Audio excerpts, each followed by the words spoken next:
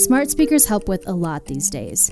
Did you know you can use your smart speaker to hear the top stories of the day from a Catholic perspective? On Google Home, all you have to do is walk up to your speaker and say, "Hey Google, play Catholic news." Here's the latest news. Welcome to your Catholic Daily News Briefing. If you have an Alexa, it's pretty much the same. Just say, "Alexa, open Catholic news." Welcome back to the latest news from Catholic News Agency. Go to catholicnewsagency.com/smart speakers for more information.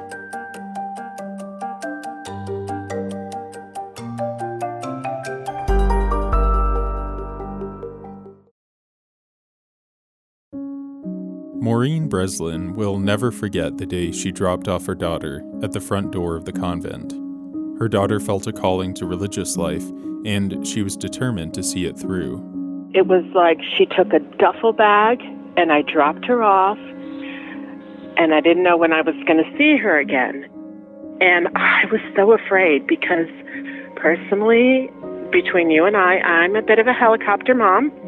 I'll admit, I was so afraid of what was going to happen when I let her go, and I couldn't, I didn't have a phone where I could contact her at every minute of the day and say, "Are you okay? Are you fine?"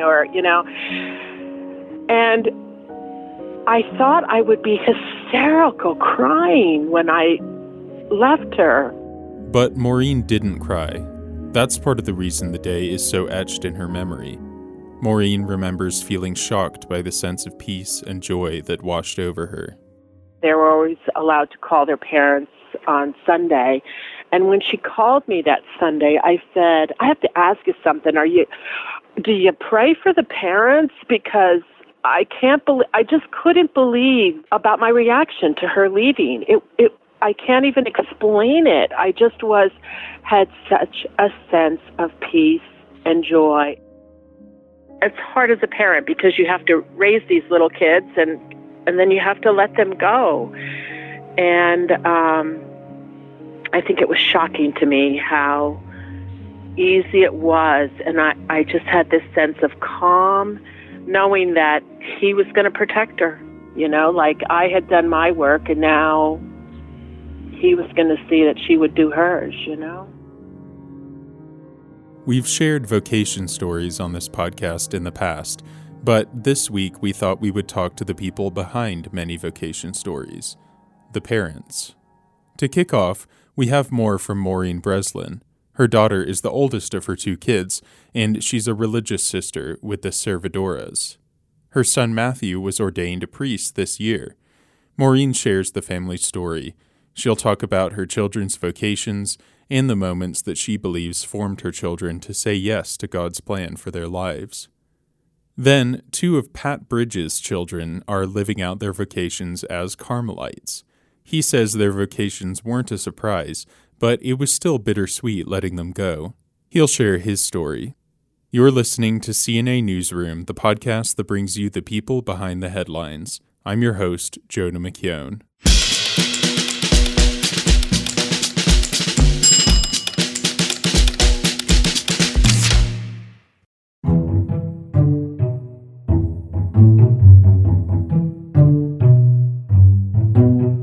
Maureen says she is often asked how she did it, how she managed to have both of her children discern and pursue religious vocations. But she says she can't take the credit. It was all God. The Catholic faith has been a part of the Breslin family since the beginning, but Maureen said their observance of the faith was nothing out of the ordinary. They would go to church as a family every Sunday, and her two children went to Catholic school. As a parent, when you send children to Catholic school, it just reinforces your own beliefs. So not only were they living out our faith, at Mass on Sunday, but in school every day. So I think that has a lot to do with it, especially in their early years.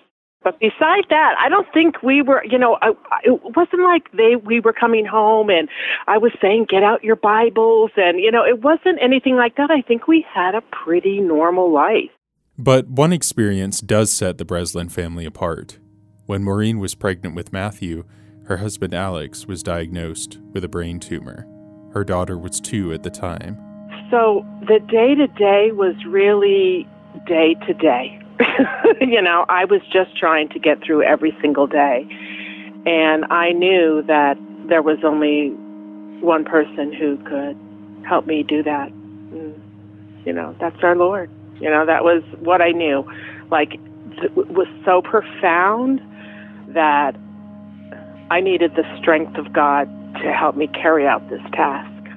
After the diagnosis, the community rallied around the Breslins. Family members, people you don't know that hear about this heartbreaking story and offer goods and services and prayers. And so my children, from the time that Matthew was born and my daughter being 2, were thrust into this world of seeing the face of God in the people who came to help us.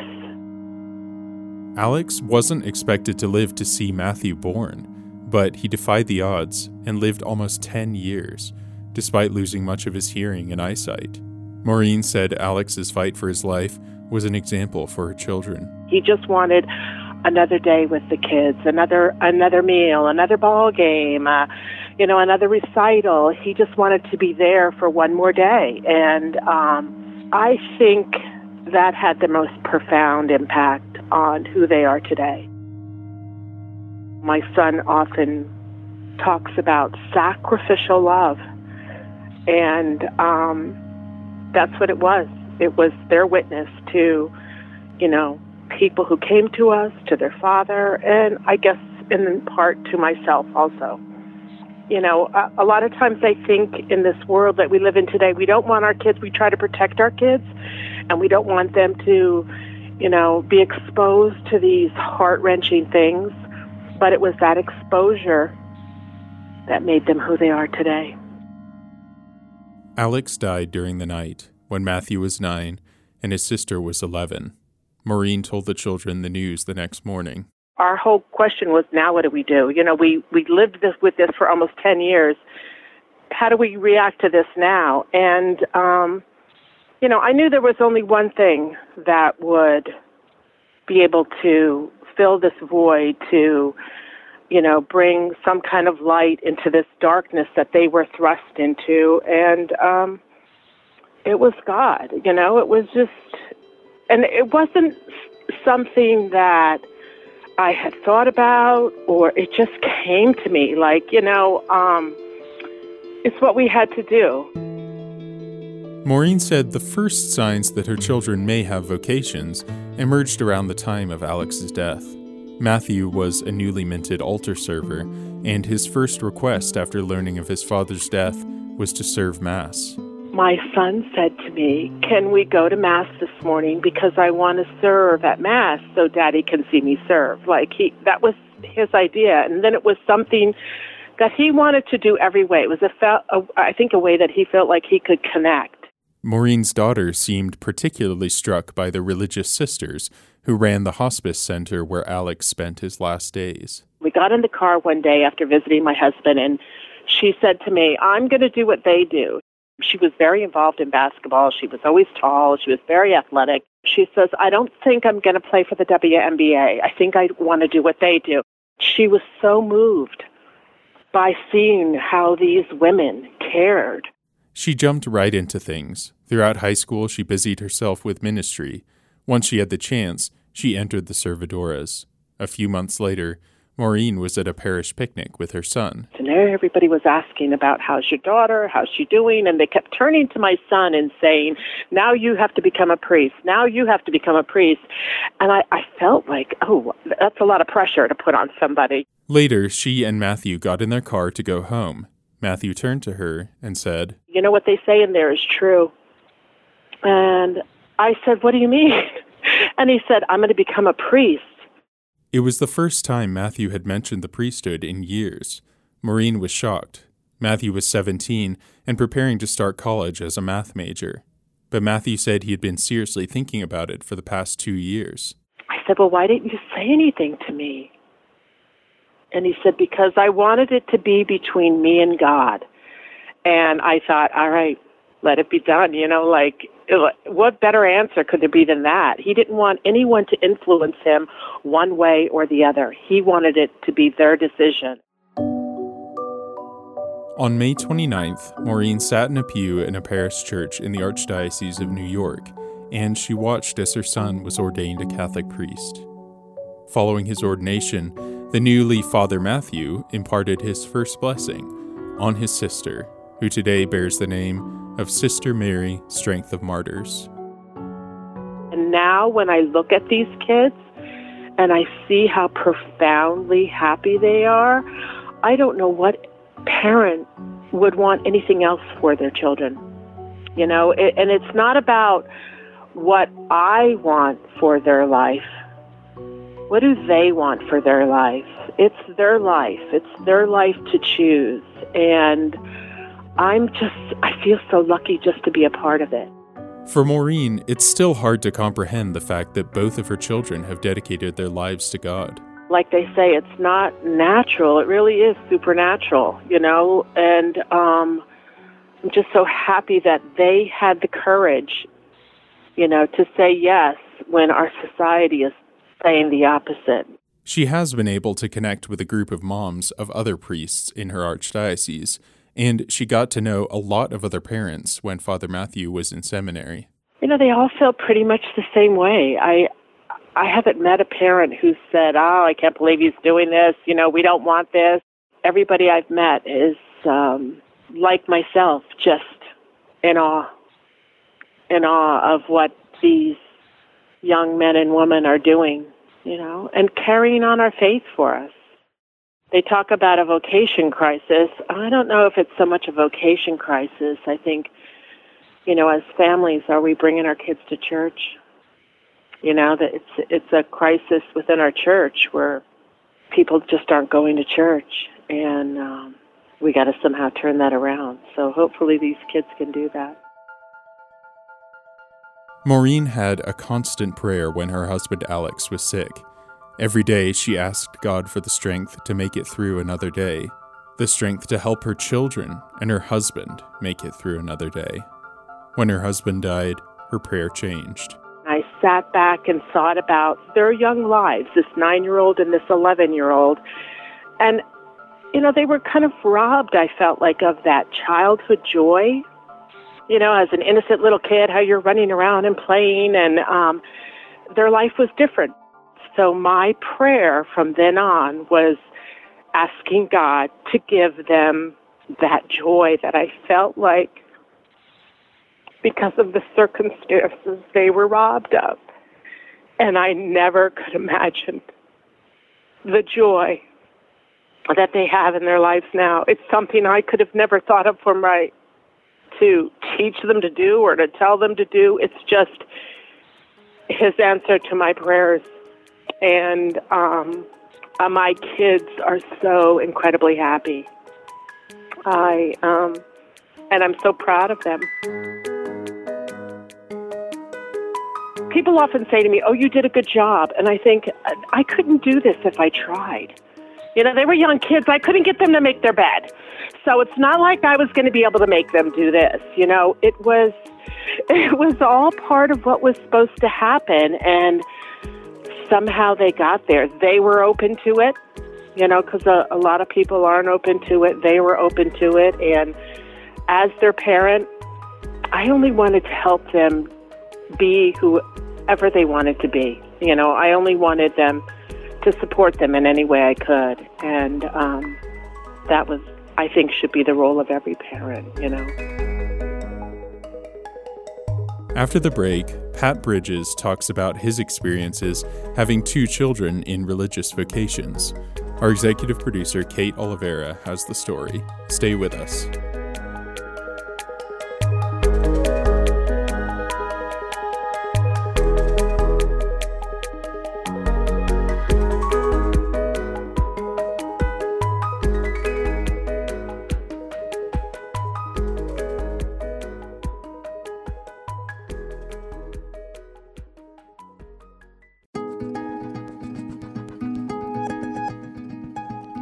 I'm Kevin Jones, a longtime journalist with Catholic News Agency.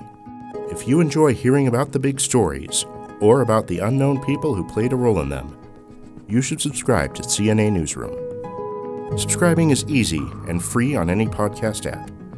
Just open whatever podcast app on your phone, type CNA Newsroom into the search bar, and hit the subscribe button.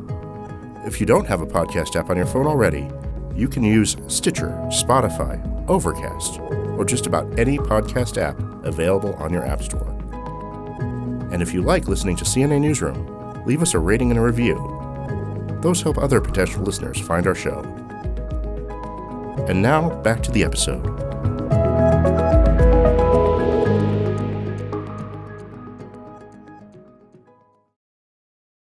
Once a year, Pat Bridges and his wife pick a date on the calendar for a family reunion. The 9 Bridges children are all grown and scattered across the country. We just set a date and say, okay, if you can come, please come. Pretty routine family reunion business. Except the annual reunion always includes visits to 2 of the Bridges children. Sister Miriam Therese of Jesus, a cloistered Carmelite in South Dakota, and Brother Isidore Mary of the Holy Face, a cloistered Carmelite in Wyoming. So basically, we see both of them only once a year. Pat says his children's religious vocations came as no surprise to him and to his family. Actually, I'd say probably just the opposite. I would have been surprised had they not.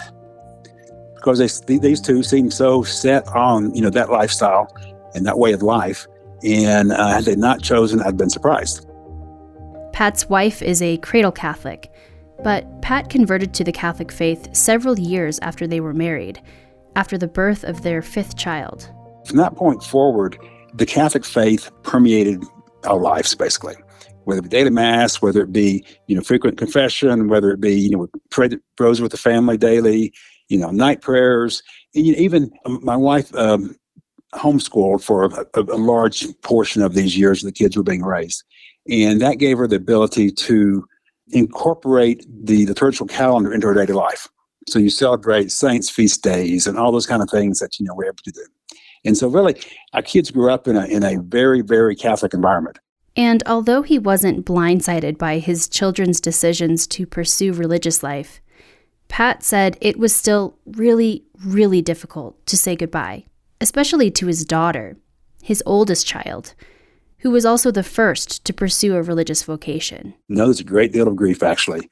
When Sister entered, she was the oldest child. The Bridges were living in Texas at the time, but she chose a cloistered Carmelite monastery in South Dakota. It was an 800-mile drive. We drove her up there.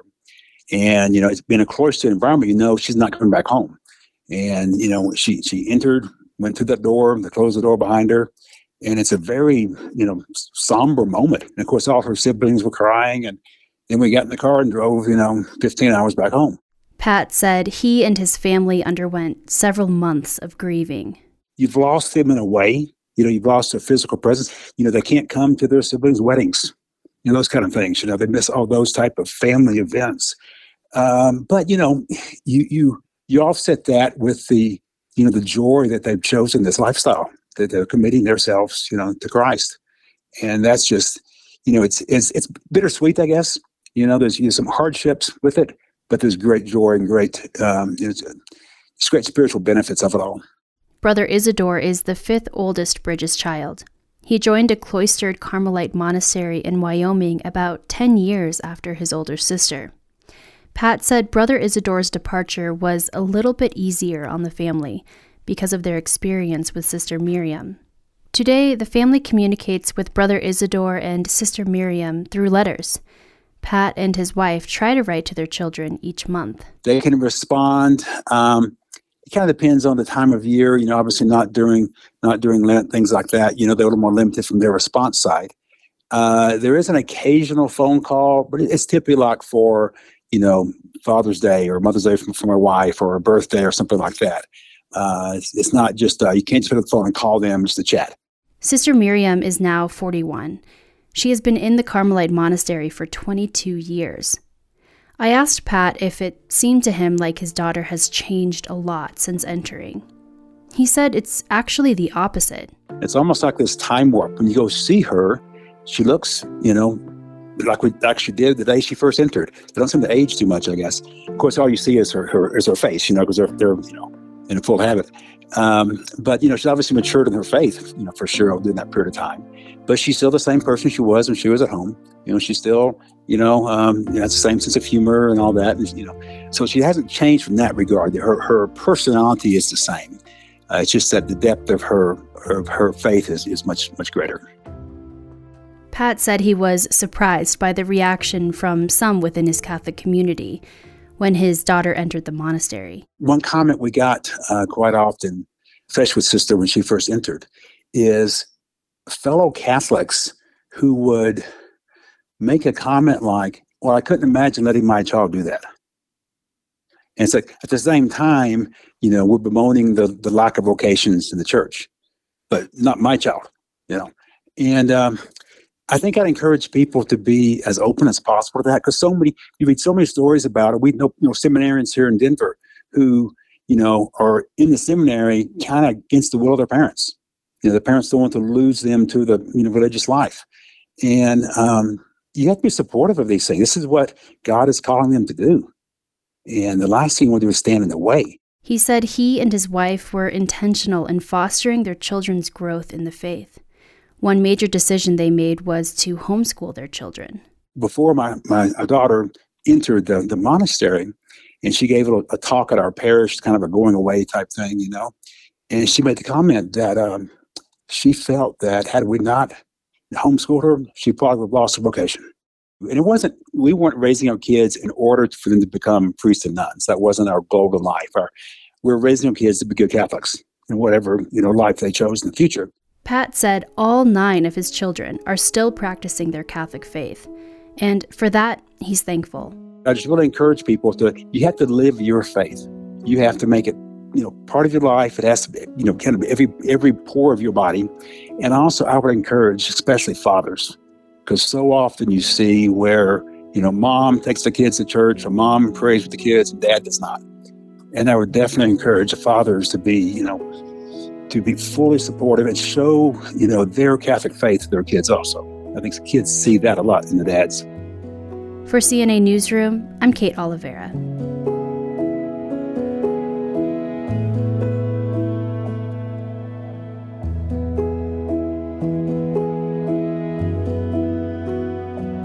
CNA Newsroom is a production of Catholic News Agency, a service of EWTN News.